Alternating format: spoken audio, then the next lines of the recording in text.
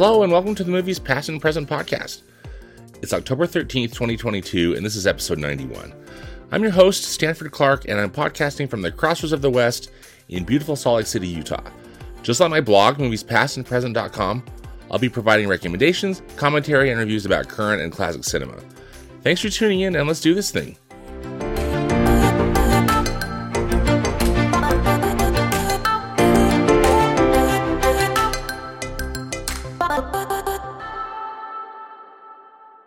This week's episode features a classic cinema corner deep dive. I'm going to be talking with two of my good movie fan friends, Rachel Wagner from Rachel's Reviews and Darren Lundberg from the Nostalgia Cast podcast about the 1990 film Dick Tracy. Dick Tracy, I think, is really kind of largely forgotten. It's based on the comic strip by Chester Gould. It gained popularity in the 1930s, but I remember, as a kid, in like the 1970s, reading Dick Tracy comics in the newspaper, and I particularly liked the one that would be included in the Sunday comics because those were in color.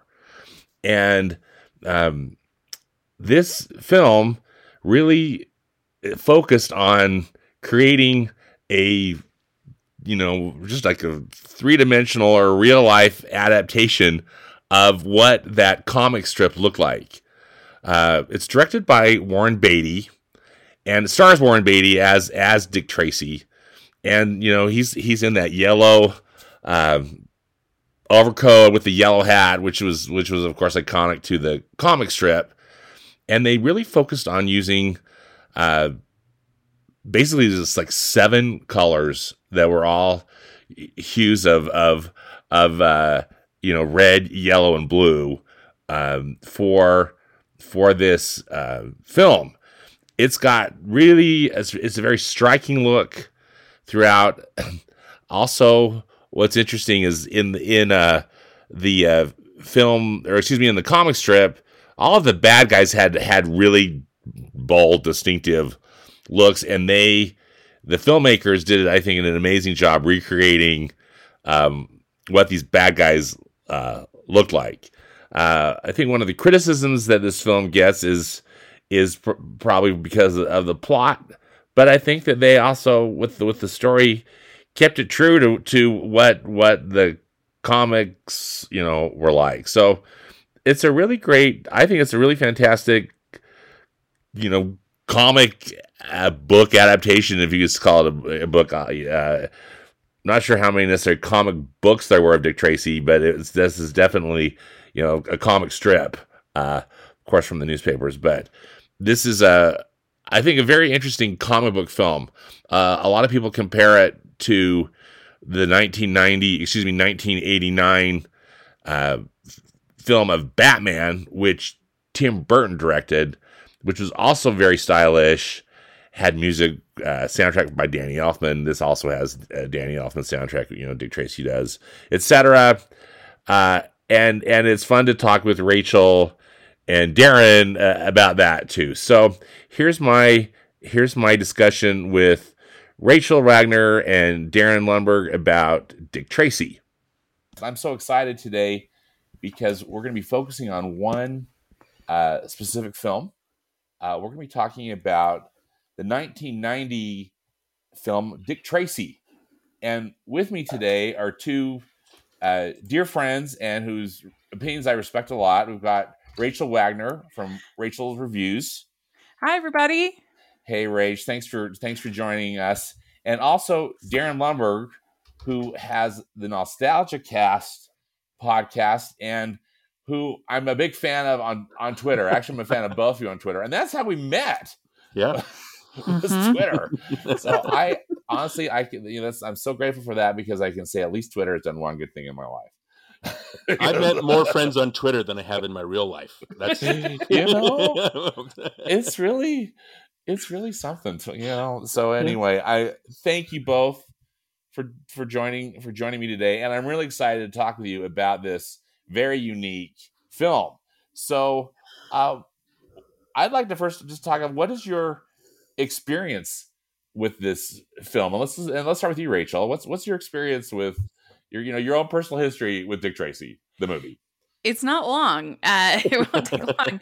It recently, every I don't know, a couple of months, you are kind enough to come on my podcast, and we do a Disney ranking. I think our goal is to watch every single Disney movie. Yes, eventually. That's the goal. And we're working on it, aren't we? We're making, yeah.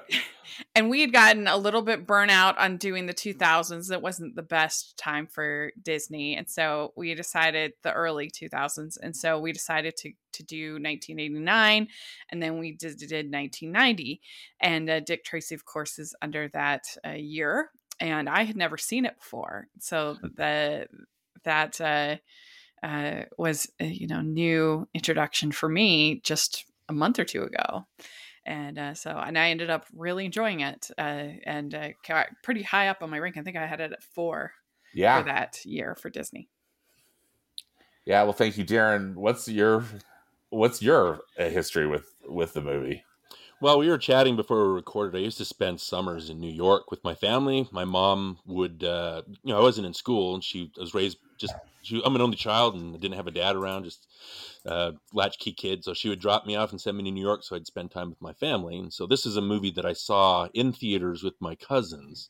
And I know this came out the year after Batman, which hopefully we'll talk about for a little bit. But, me being a 12-year-old, 13-year-old kid, I was kind of on a high of comic book movies. And this just kind of hit, it was supposed to hit that sweet spot. I think at the time, like Batman hit like the cultural zeitgeist that people just wanted to be depressed and to think things are cool, right? And so that this movie did not fit that. So I remember watching Dick Tracy in the theater, and the only thing I remember specifically is I went with my cousins and his friends, and they got a real kick out of the part where they have Dick Tracy down in the basement and they're gonna blow him up, and I think it's Itchy's like 30 seconds, no more Dick, 30 seconds, no more, and they just, for some reason that we won't go into, they just laughed and laughed and laughed about that. But that's my only recollection of the movie, other than the fact that I thought it was fine. Like I didn't have any problems with it. It was just on to the next. Yeah. So at what point then, Darren, did you revisit it and decide, wow, this movie is more than maybe I remembered? I think I can't remember the exact date. It was like when it first came, when they had DVDs. I don't know if we're old enough to remember, like when DVDs, we would know movies, we waited for certain titles to come out because filmmakers weren't sure, they were stuck on VHS. Right. I don't know, VHS is the wave of the future. I don't know about DVDs, guys. And so they would sit, and I would just see, oh, this movie's coming out now. I can't wait to get this. Yeah. I think when Dick Tracy came out, again, I think it was recent.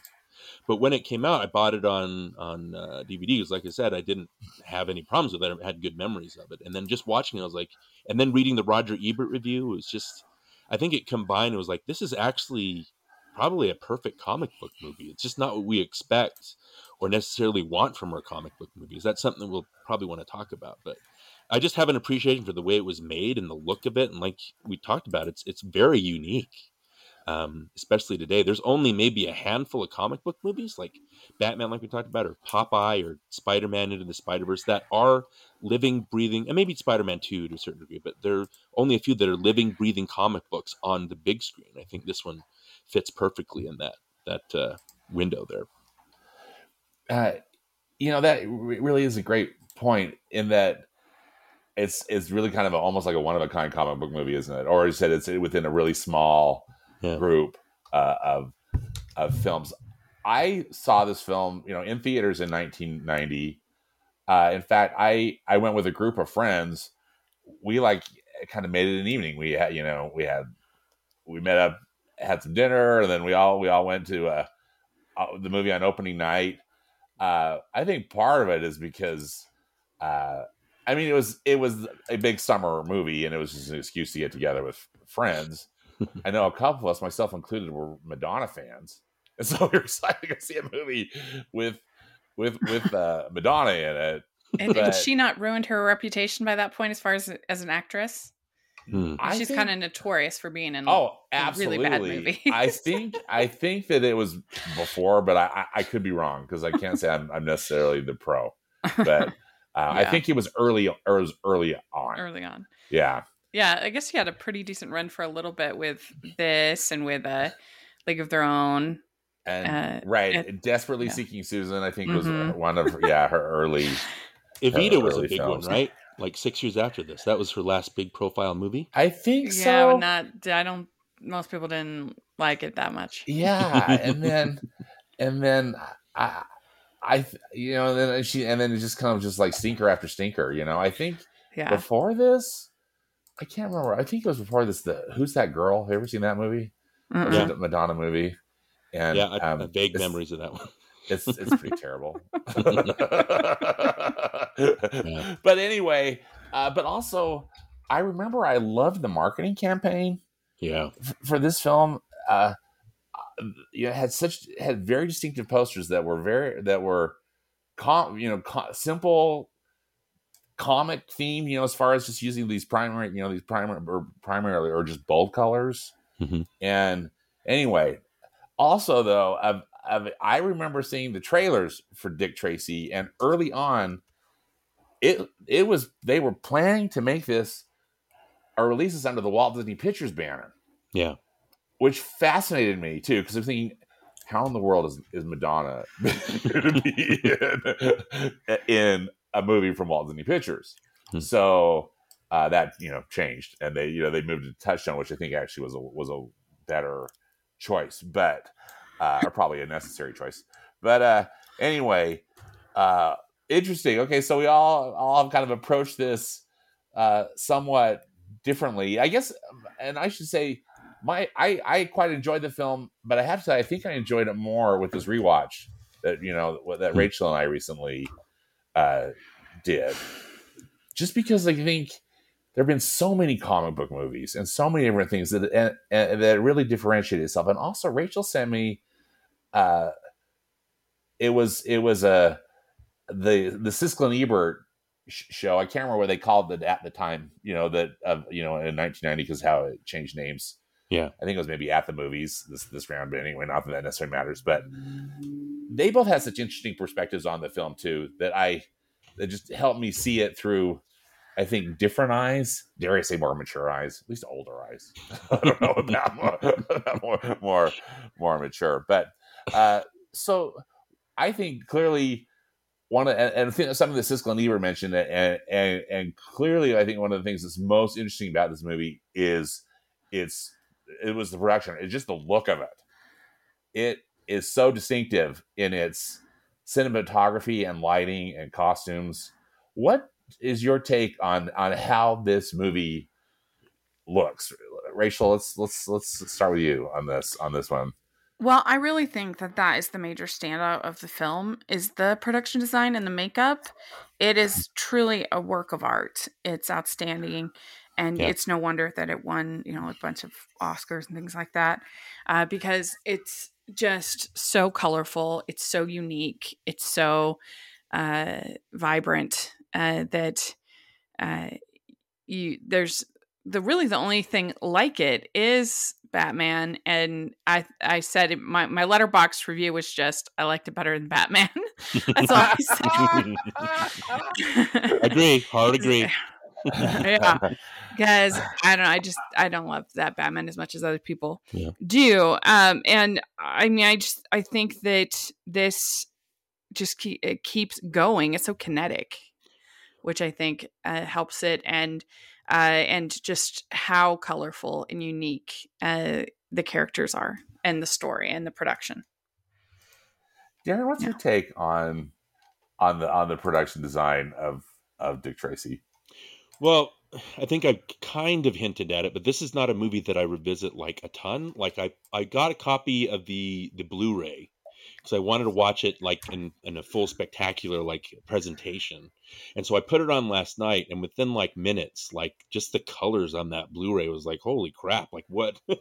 Like my TV Yeah. wasn't ready for it. Like my eyes weren't ready for it. I think like if we're going to talk, we need to talk like cinematography. Vittorio Storaro, who did like Apocalypse Yes. Now and Reds, obviously for Beatty, and just a Yeah. very prolific cinematographer. You got the art direction, Richard Silbert, Rick Simpson, the costume design, Milena Canonero, I think that's pronounced her name, and then the makeup, John Caglione and Doug Drexler. That makeup, like on Blu-ray, like on a screen, I'm not going to say, I don't want to brag and say like my screen is so huge that I could, see everything, but on a big screen, the makeup holds up. Like if you stand really close to it, it's like I can't see any flaws. It's like it's perfect. And Mm-hmm. the colors, and I know they only use like what famously like 7 different colors and to Yeah. mimic those comics. But with this glut of comic book movies that are just out, I stopped watching the Marvel movies. I think the last one I saw Black Panther, and then I was like, that's the watermark. That's the high point of these. I don't know if I want to watch anymore because they're just going to be, back to basics kind of thing. And I've seen Black Widow, I've seen Spider-Man No Way Home just because of spoilers and stuff like that. But even in this movie stands out compared to those. The Marvel movies all look the same. You know what I'm talking about? They have a same like cementy kind of bland look, and they're not very adventurous. And this movie, if you watch like 20 of the MCU movies, and then you watch this, it's like night and day. A difference. And I'm like, wow, why aren't more comic book movies like this? And then, but that could be a drawback, and we'll talk when we go into the details a little more. I kind of wanted to talk about why I think it perfectly mimics a comic book, even though it's a drawback to a lot of people. But if we're talking, Batman and stuff like that, I just think that Dick Tracy is a more joyful experience as a movie. It doesn't like get you down. It's not as Right. dark or it's violent, but it's like cartoonishly violent. Mm-hmm. Whereas Batman is like one of those, I don't know if I want to show my kid this until he's like 15. You know what I'm talking about? Right. Yeah. But this movie is just, I don't know why it doesn't get talked about more. This needs to make a comeback just because comic book movies don't look like this. And it's kind of a bummer. Yeah. Yeah. I think it is a bummer, isn't it? One of the things that stood out to me again, I mean, I remember this the first time I saw it, but the use of matte paintings in this film, Yeah. they just knocked me out, because again, just with the way the color, but also it really transports you to a different place. I mean, clearly, they're in some American city, and whatnot, but Right. but wow, just instantly. And I'm glad to hear that, because I just watched my TV isn't necessarily that big, but it looked good. I have it on Blu-ray too, and I thought everything looked remarkably good. And thanks for mentioning the names of the some of these technical and creative folks that worked on that, because I'm with you on particularly on the cinematography too. While I'm in the makeup, we'll get there. I can just go on and on. I remember after my first viewing in 1990, I couldn't decide how necessarily I felt about the story. What is your take on just the overall story or script? Script of this film. Rachel, what was your opinion on the script, or just the story in general? Yeah, I mean, it does feel like a comic book story. It feels like it was ripped from the comic books, to use the expression. I can feel that. Yeah, I mean, it's not like an incredibly complex plot. That's it's not a movie that's like trying to say a ton about or comment on things. It's a pretty basic comic book kind of story, but the main appeal to this movie is more the style and the music and the performances, I would say, over the story. Yeah, Darren, how do you feel about that? Is it style over substance in your book, or what's your take? Well, on the script? here's the thing: is I'm probably going to say this over. It's a comic book movie. Like this movie's based on like what Chester Gould created this in 1930, and literally it's boxes like of drawings, right? And so I don't know. Thinking about it, there are basically 3 or maybe 4 different kinds of filmmakers and how they approach comic book movies. There's guys that approach and understand intrinsically what a comic book is and what it's trying to do, and the stories that it tells, and the character arcs and things like that. There are people that second category that just want to make a movie and they don't care about the aesthetics of comic books. They just want to make a good movie. And then there are the third category, which are people that don't respect comic books at all and just think that it's ridiculous. And that's where you get Catwoman from, the Halle Berry. It's just they don't respect that the medium like at all, and so they treat it like a joke. But I think Warren Beatty is one of those guys that he knows exactly what this is and what it's based on. And every shot, like the way that they seem to nail down the camera so that the camera never pans or never moves, it mimics perfectly each square frame of a comic book. And I think even though that can be a drawback because it gets kind of static, it's a perfect recreation of comic books. And it's hard to, because I know a lot of the critics like look at and they, well, it's so dull, and it's like, and there's no movement like in the background. It's like, well, and the pictures look like just drawings of pictures. There's no, but like that's a comic book. Like everything about this screams comic book, which again, I don't think anything besides Batman or Spider-Man into the Spider-Verse kind of screams. But that didn't even extends to the story. I know it's basic, but like Rachel, you were saying, or like you guys talked about in your podcast, it's the whole story is basic, but that's a perfect comic book representation of what comic books were. Even though, you know what I mean? I mean, even though it's a drawback and it gets kind of dull, it from the first frame to the last, the artificiality of it and everything, it screams comic book, and that extends to the story. Yeah, it's simple, but the Dick Tracy comic strips were simple. It was just Dick Tracy, there's a crime, he solves the crime. That's it. You know what I'm talking about? Yeah. So plot-wise, and even if you're talking character-wise, like them giving Dick Tracy more character traits, like him being funny or him being in love or him falling for the kid or whatever, and in a way, those are the flaws of the movie because it goes deeper than what a comic book usually does. But I just think that the plot, and again, I'm going to make that excuse all the time. I just think that you have to know what you're watching in order to critique it. So you can say it's static, but at least know that, well, it's supposed to be static, and that's why I don't like it. You know what I mean? So I think even the plots perfectly services what a comic book should be, warts and all. I mean, it's interesting because if you think about it compared to like the Schumacher Batmans, which also were really bright and colorful and comic booky in a certain way, but the script completely, left those movies down with their, lame puns and bad credit card and stuff like that. Whereas this, like the script doesn't actively hurt it. It's fine. It's perfectly serviceable. And so the visuals can stand out. Yeah. Again, it's more in line with that Gould comic strip. It's like Tracy was dull. Like he wasn't the exciting part. Like the exciting part was Flat Top and was Itchy and was Prune Face and Little Face. And those I kind of like attribute it to like Seinfeld. When Seinfeld started, he had Jerry who was at the center, and then he had Elaine and Kramer and George, who were these wacko guys friends that he would like bounce off of. And Jerry was always the straight man and was never got involved in that stuff until the later seasons. And that's where I think it kind of lost its way. But Dick Tracy's like that. He's the center of this. He's a block of wood. You know what I mean? And that's his whole point. Every one of these characters only like Flat Top exists to, do like Itchy exists to itch, Flat Top exists to do big boys bidding, stuff like that. And Dick Tracy just exists to solve crimes. It's like, Rachel, you're talking about it's basic, but it's the point in a way, I think. And it's kind of hard to kind of make sense of that in a way. One of the criticisms that Gene Siskel threw at the film, and he wasn't really ripping on it. I didn't think. And Rachel, correct me if I'm interpreting this,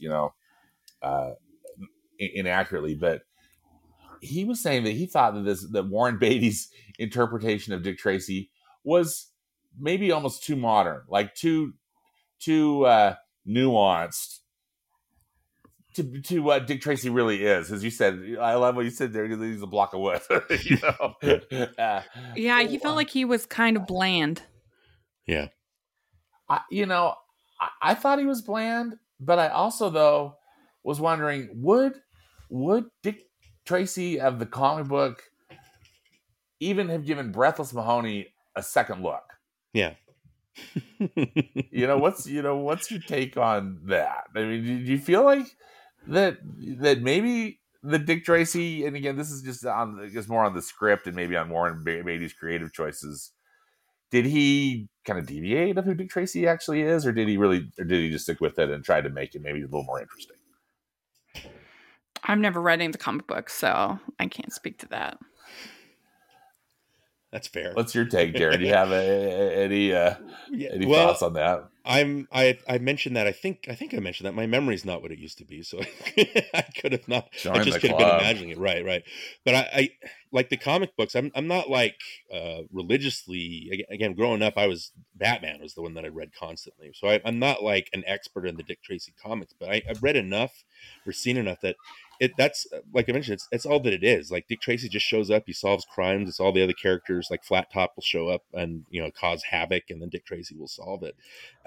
Dick Tracy in the comics is dull, and so I think, and this is what we're talking about. Is like when you're watching it, I think Warren Beatty perfectly embodies that blandness of the comics, and I think we kind of demand more.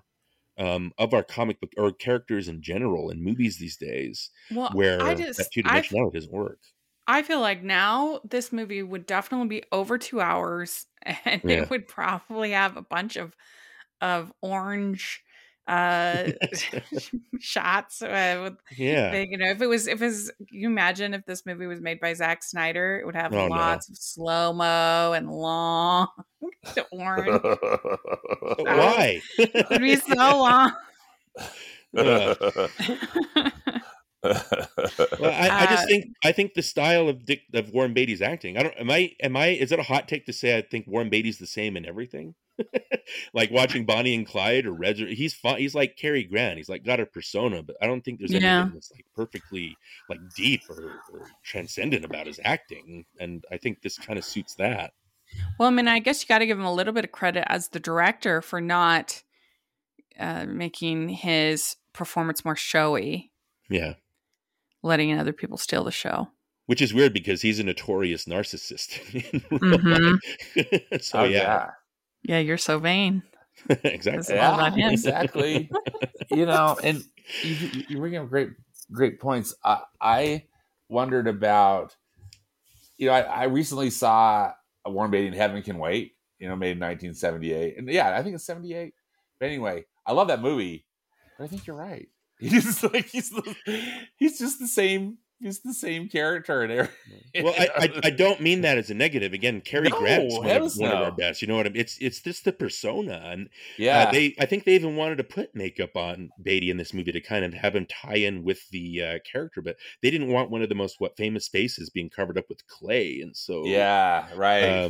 But I'm just going to keep going back to it. It's like it's 2-dimensional, and I think the flaws are giving him more than that, those 2 dimensions, just to try to appeal. So even though they tried to go above and beyond, it didn't mesh with what people wanted at the time. Again, even though I think like Batman is a more shallow movie than this, it's much more shallow than this. That's much more about style than this one is, because there's at least some heart. When the kid rips out the certificate that says Dick Tracy Jr. I feel more in that scene than I felt during Batman. So I don't know. It's comic books are shallow. I don't know how else to explain. Do you think that, Dick Tracy came out a year after Tim Burton's Batman. Do you feel like Tim Burton's Batman influenced this film in any way? It sure feels like it. It does, with the style, the kind of showiness, the Danny Elfman music. Yeah, Danny Elfman. Yeah. I just found Batman to be, and maybe part of it was that Batman had been super sold to me. Is this classic of the genre and everything. So then I go to watch it. I did a little series before Batman v Superman, and I go to watch it, and I'm like, what? This is boring. They're just like ambling around. Like I just didn't, and I just felt like the whole thing with Kim Basinger and the reporter guy was so long and such a part of the movie, and I was not into that at all. And so I was like, this hardly a Batman movie. He's barely in the movie. And Dick Tracy is in pretty much almost every single scene. Dick Tracy is present in basically every scene. Yeah. Well, Rachel, I got to say, I love anti-Batman takes. I love them. Because I think when people see Batman in a theater, and I was the same way, like I mentioned before, the style of that movie just overtakes your brain, and you think you've seen the greatest movie ever. But then as an adult, again, the reason I love Batman as a character is the Bruce Wayne character, the trauma and the pain that he goes through, and the way that he tries to channel that anger and all that pain into something hopeful and useful, right? I love that. And I don't think any of the movies, I honestly don't think any of the movies aside from Mask of Phantasm, which more ties in with the animated series, I don't think any of the movies until Batman Begins got that side of Bruce Wayne on screen before. The Tim Burton, I have a problem like with the Tim Burton movie because it relies on your knowledge of Batman in order for you to empathize or engage with any of the plot. Like you have to know why he became Batman. They don't even really go into that. They just kind of, his parents were killed and that's why this happened. So you don't really, there's no emotional core to the movie. So the one thing I don't understand when people talk about Batman is, it looks great, but where's the emotions? Like why nothing anybody does is logical in this movie. They're just operating according to what the characters have done from the 30s. Like it might as well be called Joker Destroys Art. Yeah. That's all that it is. You know what I mean? And so where's the pathos? Vicky Vale movie. Vicky Vale screams, right? That's all it is. But yeah, and then Batman Returns, I do think is better. It has more story, and Michelle Pfeiffer is so good in it. Right. But that whole plot with Penguin running for governor or mayor or whatever political office, doesn't matter. Is snooze. That does nothing for me at all.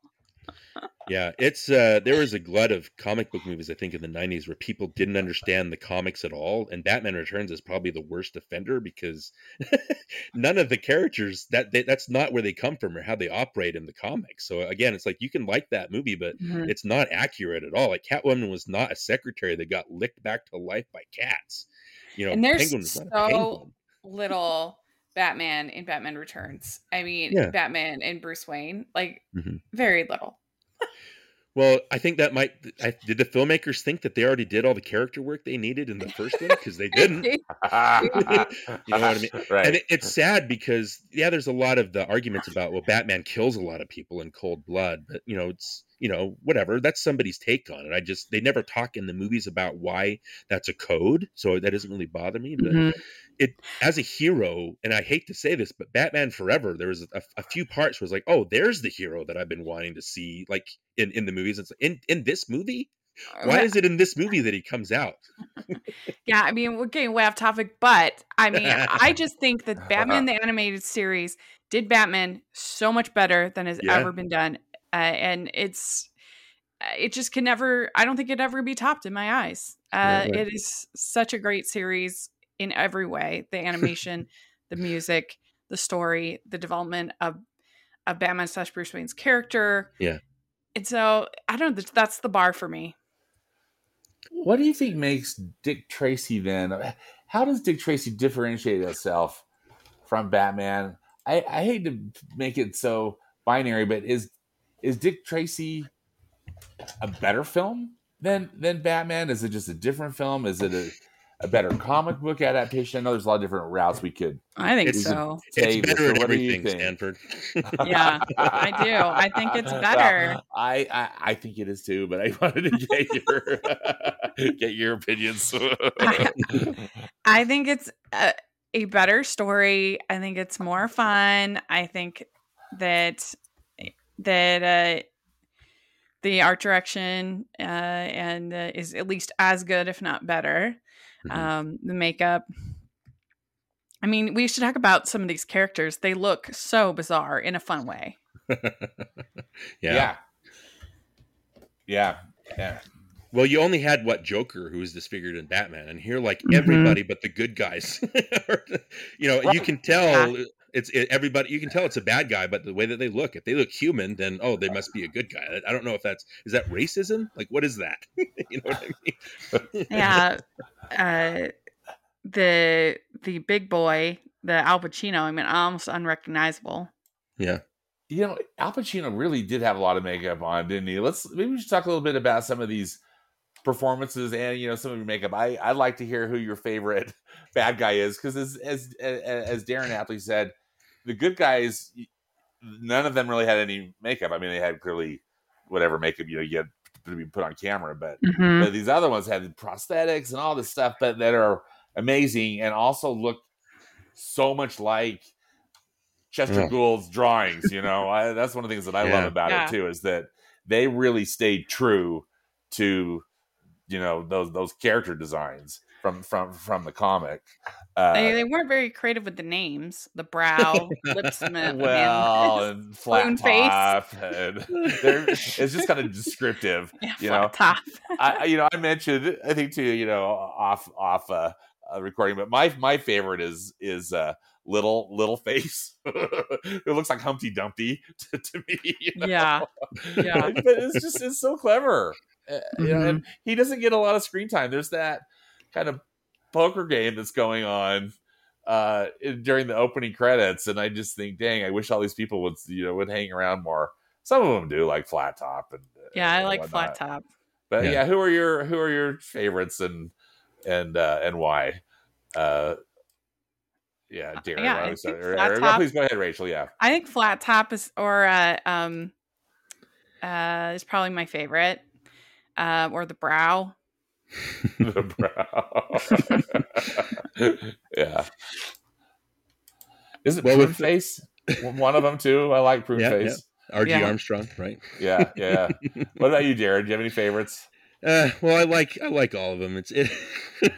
I'm gonna go for the boring one. Like, first of all, it's nice to see William Forsythe get a major role, as Flat Top. I like that. Yeah. I like Itchy. I like you said, Little Face or everything. I gotta go with Big Boy. I just think, oh my goodness, like I said, it's a boring answer, but like Al Pacino is so funny. Like all this, I know he had somebody design his own makeup, and just the way that he yells all his lines. The note that I wrote down watching it last night was, it's funny that Al Pacino is so over the top here, but this is like every performance that he does now. Like he just shouts. I know. But the way that he, so I wrote down, are his quotes real? Like the way he quotes like Nietzsche and Lincoln and that cracked me up. And then there's obviously the part of the end where you're supposed to be mad at him. You know what I'm talking about? But he's so funny. It's when he's like, wait a minute, I'm having a thought. Like, hold on, I guess I'm gonna have a thought. It's coming. It's gone. It's like, where did that come from? It's so funny. And so he's just he's got this self-loathing, even though he's a loathsome character. You can tell he's not comfortable with him. It's just a fun performance watching Al Pacino just completely lose him. And I think this was maybe the first comic book movie to get an acting nomination because of him. It's surprising to know that to learn that Jack Nicholson didn't get a nomination for Batman. It's strange, but sorry for that boring answer, but Big Boy Caprice. It's a good answer, because I mean, again, to compare a little bit, I think that Big Boy Caprice is actually better villain than the Joker, than Jack Nicholson's Joker. But I wouldn't have nominated him. I'm gonna give a hot take. I've said this before. I think that there's no difference between Jack Nicholson's Joker and Jim Carrey's Ace Ventura. I think they're the same exact performance. There's even a part where Jack Nicholson talks out of his butt. It's like there's no nuance. There's no anything. It's just him going and trying to be funny and as wacky as possible. And you compare that to the Heath Ledger Joker, the way that he's written as a character instead of just showboat. I don't know. 1990 was like the year for the mob movie, because you had Goodfellas, you had Godfather Part 3, and Dick Tracy all in one year. Miller's Crossing. You had Miller's Crossing. Wasn't it funny to see Al Pacino and James Caan in the same room again? It was like, oh, Sonny Corleone can't catch a break. Yeah, because James Caan, again, one of the few characters that didn't have a lot of makeup. I mean, they kind of dressed him up, but that was so fun. I loved his cameo in it. What did you think of Mumbles with Dustin Hoffman? What did you think of that, both of you? That was pretty good. Yeah. Just the way that he's laughing at the little the interrogation, and then he just starts crying. It's Hoffman's a notorious method actor, and just knowing all the trouble that he went through to do this part just cracks me up. But my question for you two, and I wrote this down and again, the way that the movie looks and sounds, and whenever an actor pops up, there's Catherine O'Hara, there's James Caan, there's Kathy Bates, there's Estelle Parsons, or how expensive was this movie? Did all these people do this as a favor for Beatty? You wonder if Warren Beatty called in favors, And that can be distracting when you have big name actors in like little parts, and you're like, there's this movie out now called Amsterdam, and that totally is that all a lot. They have an actor like Chris Rock playing just a nothing part, like that anybody could play, and so it's distracting because you keep expecting him to be there for some reason, so you're like looking and looking and looking. Yeah. And it's a number of times in that movie. There's a huge bloated cast, and so that can actually be to a film's detriment, I think, when the people call in too many favors. Yeah, I think there's maybe enough. I'm not. I agree with you. Like, it can be just. I'm just wondering, like, maybe they were just paid by the word, so that's why they're able to get so many people in there. Even seeing Dick Van Dyke or Charles Durning, or for crying out loud, Seymour Cassel, show up and stuff. It's like, well, it's nice that they color like every scene. I don't know if there was a purpose to having them. Like Rachel said, it's not in a major role, but I don't know, it's kind of fun, like seeing them pop up. Mandy Patinkin. Yeah. Oh my gosh. Being able to sing. Tinkin. Personally, I didn't find it distracting. I found it fun. But that was just me. Was it distracting for either of you? Yeah, it can be though, right? Tracy? Rachel, I think it can be too. But for me, it didn't distract. It was more of a delight than it was like, oh my goodness, there's Estelle Parsons, Well, Rachel, what's the difference between this and Amsterdam then? What? Well, they both have a design aesthetic that's pretty strong, and they both have some decent performances. But this is just, I would say, it's more fun, and it tells a more linear story, where Amsterdam's kind of jumping all over the place. And I liked the themes of friendship in Amsterdam. I didn't hate it as much as some people do, but I certainly am not going to recommend it. But yeah, I think this is more consistent. It's a better story.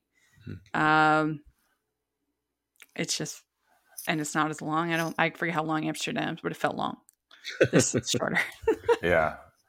Interesting. I haven't seen it yet. Have you seen Amsterdam, Darren? I have not seen it yet. No, I've got so many movies I need to watch, and so David O. Russell movies, aside from all the stuff that's going, they're not the most exciting, enticing things for me. So maybe I'll see it somewhere down the line. It's got Christian Bale in it and Margot Robbie. So 2 hours, 14 minutes. So another half hour. So, which, they just think about, like I said, that if this was made now, it would definitely be over 2 hours. It'd be longer. They just have gotten. Comic book movies have gotten so bloated that you rarely see one. That I remember when I think it was it Doctor Strange too? One of them that people are like, oh, it's so short. And I'm like, thank you. I think it was Venom 2. That was the one. Thank the maker. Well, I remember stuff on Twitter saying, "Oh, Doctor Strange 2 is under 2 hours." And I'm like, "This is news? Like, why? Why is this thank news? Goodness, this is great." It's like, please let it be a trend. Yeah, but that was another thing last night. It was like, this movie's so simple. It was over before I knew it. Like, it does what it needs to do, and there's hardly any embellishments. Yeah. Maybe aside from the Sondheim songs, which I love, but other than that, there's no. It's just very. There's no meat on the bone, I guess you could say. It's just it does what it needs to do, and then it's out. Like, why can't more movies do that? And I didn't even realize it was a Sondheim song. Yeah, those are Stephen Sondheim wrote 4 original songs for the film, and one of them is sung by Mel Torme. Yeah, which he almost got an EGOT. He just didn't get the Emmy. Stingy Emmy.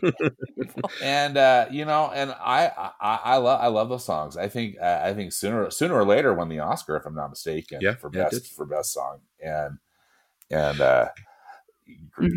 Great stuff. Well, there's your Tick Tick Boom tie-in, Rachel.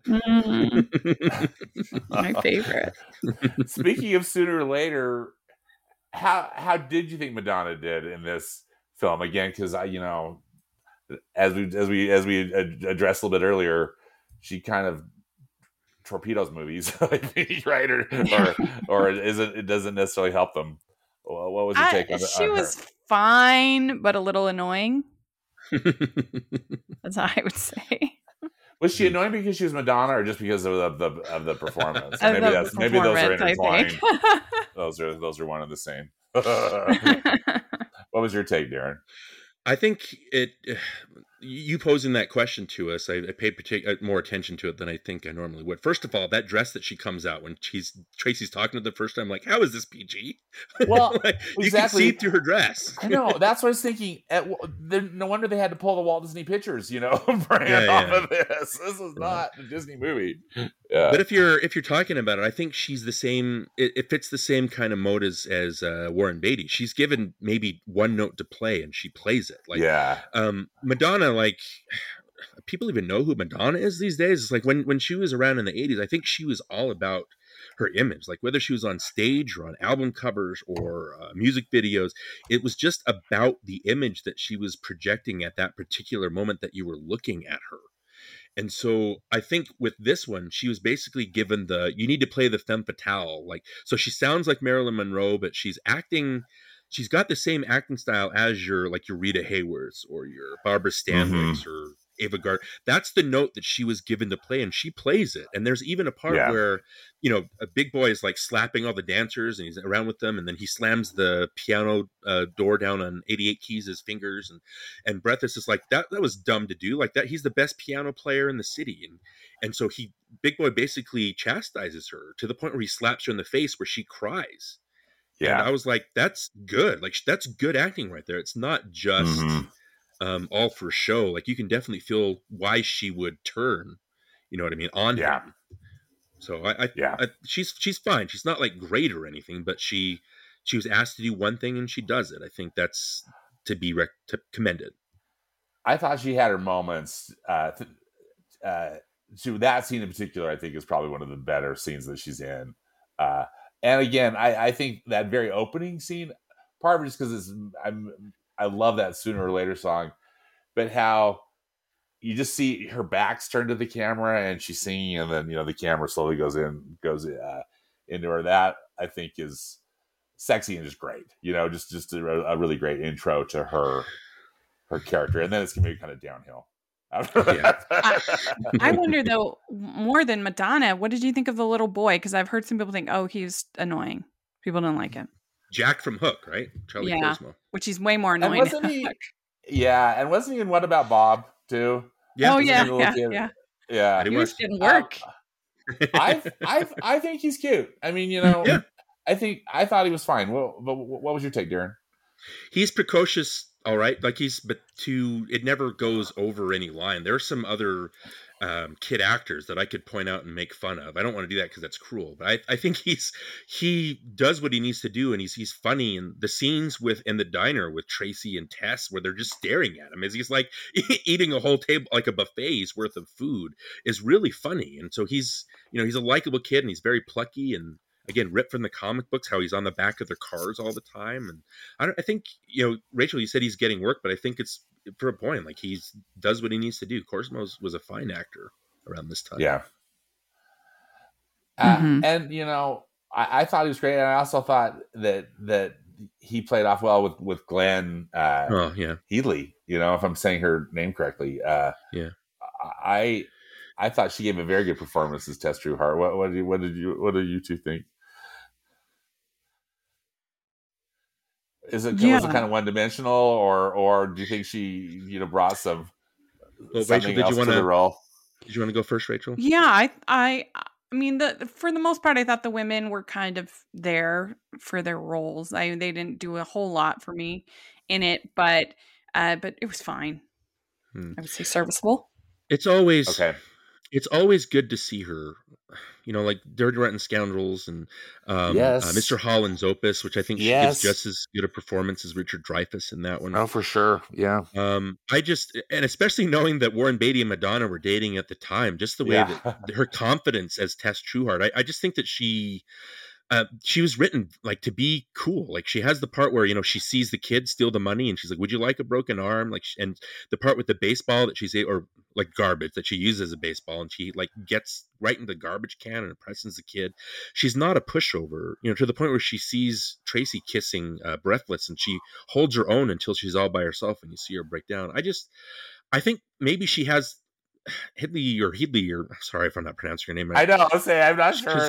What she died of, she died just not too long ago, right? Of she died fairly recently, yeah. And that's sad. She's always such a beautiful actress and sweet, and I think she really gets that across. It's nuanced, and I like her. And Rachel, you're talking about like, and it sucks. Like comic books, like there's always the damsels in distress, but they're like male, like empowerment fantasies. I hate to say that about comic books, but that's really all that they are. And yeah, it does suck. But even though she does get to be the damsel in distress, and that's kind of disappointing, like she's not an idiot. Like she has her own agency and she makes decisions, and you can see why Tracy loves her, just because, you know, she's stalwart. I don't know. I really like her. I like her character, and I like her acting.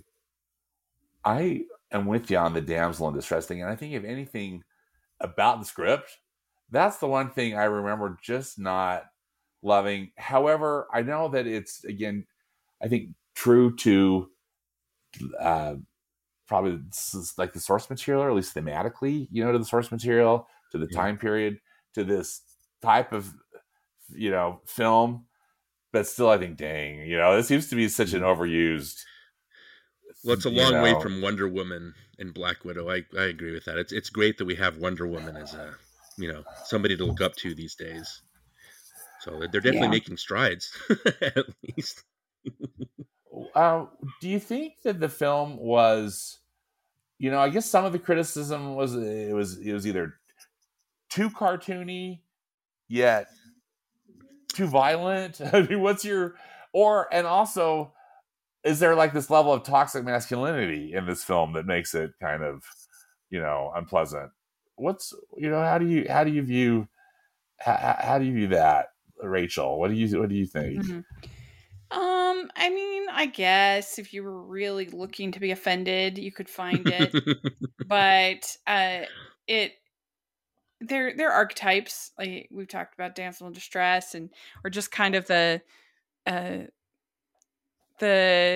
you've got the femme fatale kind of type of character, and you have the they don't have a ton of personality, but they're there to just sort of be arm candy, kind of the women.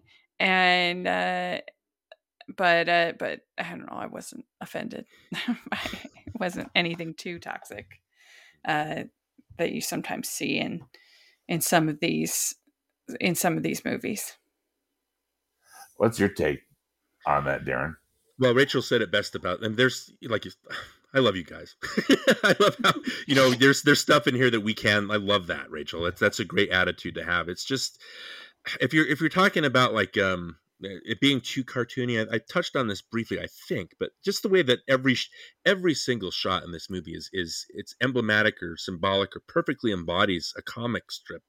Just the way down to like there's maybe two people in a frame or three people, the way that they use split diopters to kind of get everybody in the frame, the way that the camera doesn't move, the way that the colors are and that's the pushback to the movie. I feel it's like it feels one note, you know what I mean? It feels like a comic book from the first frame, like you're trapped in the world, and at the very end it fits the same aesthetic bill. But you could either do that, or you could shy away from it and become more realistic, like, you know, the Nolan movies, Batman movies try to approach comic books like from a real world perspective. Like I'd rather have this portrayal of women than the women in the Schumacher Batman movies, which are just so cringe. You know, like Nicole Kidman's character in Forever is just, she's supposed to be a smart woman. She's gaga over this guy in bat ears. I know. And then in the Batman and Robin, Uma Thurman's character with just the puns and the like, I'd take and then the way they do Alicia Silverstone Batgirl is bad, and so I mean I don't know, I think they serve a purpose, they're there, but they're not like especially like empowering or great. They're fine. Yeah, I think if anything, the people's complaints about this movie is it doesn't go above and beyond. Not every movie needs to go above and beyond. This movie, I think it perfectly embodies a comic book. Like if you want to know what a comic book is, like watch this, watch Yeah. Popeye, watch Batman with the sound turned off. I know, Especially like 90s comics. Yeah, especially. So it's I get people's drawback. I just think that it's, like I said, it's a perfect representation of what a comic book is from first frame to the last. Yeah. And that can be a drawback. But I would just say if you want to see a piece of art in a movie that's not going to bore you to death like some art movies, then this is a good one to watch. This is the Sleeping Beauty of comic book movies. In a lot of ways it is, though. Because it's, what other film really, every frame of it is a work of art. That's not an animated film. Even if it's still going for, simplicity, it's gorgeous. Yeah. Gorgeous to look at. Yeah. And I think that's I feel like that's for me is its strength. I enjoy the action. I think one of my favorite sequences is I think it's, I don't know if necessarily it's in the third act, but where Dick Tracy shows up and they're having that big gunfight in the street, and he's got that machine gun, just blowing everybody away. But it's so visceral. It's so beautifully filmed. It's very. I thought it was exciting, and wow, this is so cool. And not that I love violence, I just thought, wow, this was so striking to me. I loved it. Yeah, well, they're comic book bullets. Well, any other thoughts on? You're not going to see any blood. It's violent, but it's fun. Right, we didn't see any blood. Any other final thoughts on Dick Tracy and why people should give it a chance today? Well, I was just really impressed with the visuals. Like I said, I just thought it was a really outstanding. The makeup, the production design. I think that's the big draw to see this movie. And I don't know. I love this movie. Like I can just drink it up. It's it's simple. Like we talked about it. It suits the comic books. Comic books are very simple. Especially today, this is such a standout movie. It looks like nothing else that's out today, especially superhero wise. It's so unique. I don't know. I'm kind of sad that more movies don't kind of take this kind of, more comic book movies don't take these kind of chances and be more, I don't know, like original in the way that they look instead of looking like everything else and relying on, I don't know, the charisma of their actors, which is fun. But there's still a lot of charisma here. There's obviously having Warren Beatty and Dustin Hoffman, their Ishtar time days and stuff like that. Yeah. You can tell that these people like each other. There's a lot of charisma to this movie. And there's, Rachel, like you said, visually, it's just stunning. Like every shot is a masterpiece of art direction and special effects and matte paintings and just, wow. Like I said, I could drink this movie and I love it. I get that people think that it's flawed, but the staticness of it is of a piece with what they're trying to go for. And I think it works beautifully in that way. Yeah. I appreciate so much your comments on this, because I agree. I think this film, is just absolutely beautiful. And for what it is, it's a lot of fun. I like too how,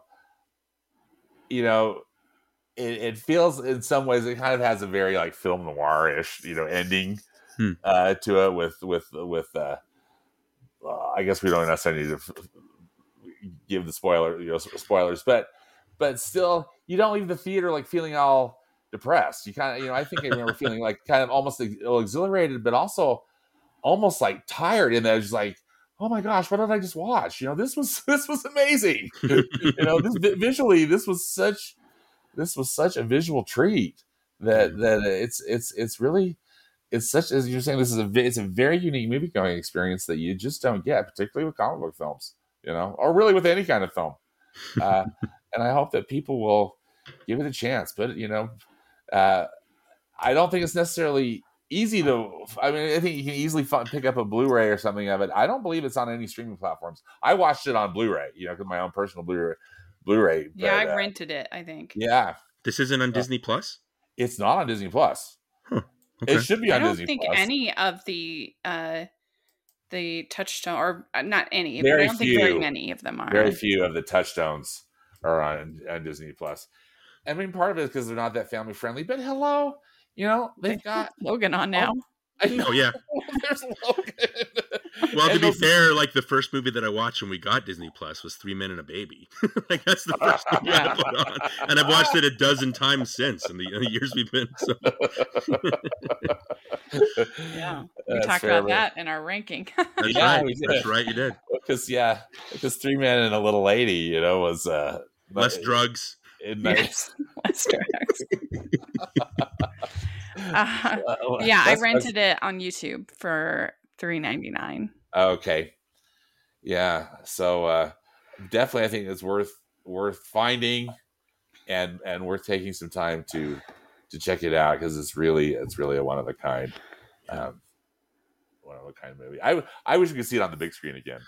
But Yeah, that would be fun. That It would would be that would be fun. Maybe have to go to some revival house or something, right? But they might play it. Well, thank you both so much for taking the time to talk with me about this. I enjoyed it and learned so much, as I always do when I talk with you both. Rachel, where can people find your content? You can find me at Rachel's Reviews, all over social media, iTunes, YouTube, and on Rotten Tomatoes, so check that out. Also, you can find Stanford and I in Talking Disney Classics podcast that we do once a month, which is really fun. And also, you can find the Hallmarkies podcast all over the place. Yes, definitely. Thanks, Rachel. And how about Darren? Where can people find you and your excellent content too? Well, first of all, you can find me on Talking Disney on our ranking episode. Yes! I think it was number 69. So please check that out. I had a ball talking with you guys there. So fun talking with you both. And you can find me on Twitter at DW Lundberg. You'll find a picture of Kevin Costner and Field of Dreams. And so it's kind of easy to pick me out. But yeah, Nostalgia Cast, we're in the middle of our 4th season. We're doing 90s movies and kind of diving into when Johnny and I fell in love with movies and became movie buffs. And all of that has led to talking to you two. And so I really I thank my lucky stars that I was able to meet so many great people on Twitter. And you guys, Rachel and Stanford, you guys are leading the pack. I want everybody to know how great you are and how much I appreciate your friendship. Well, Thank right you. back to you. Right back at you. And I appreciate you both so much. Again, thanks for your time. Thanks so much for your friendship and your expertise and everything. And watch Dick Tracy, people, right? Please, yes, please do.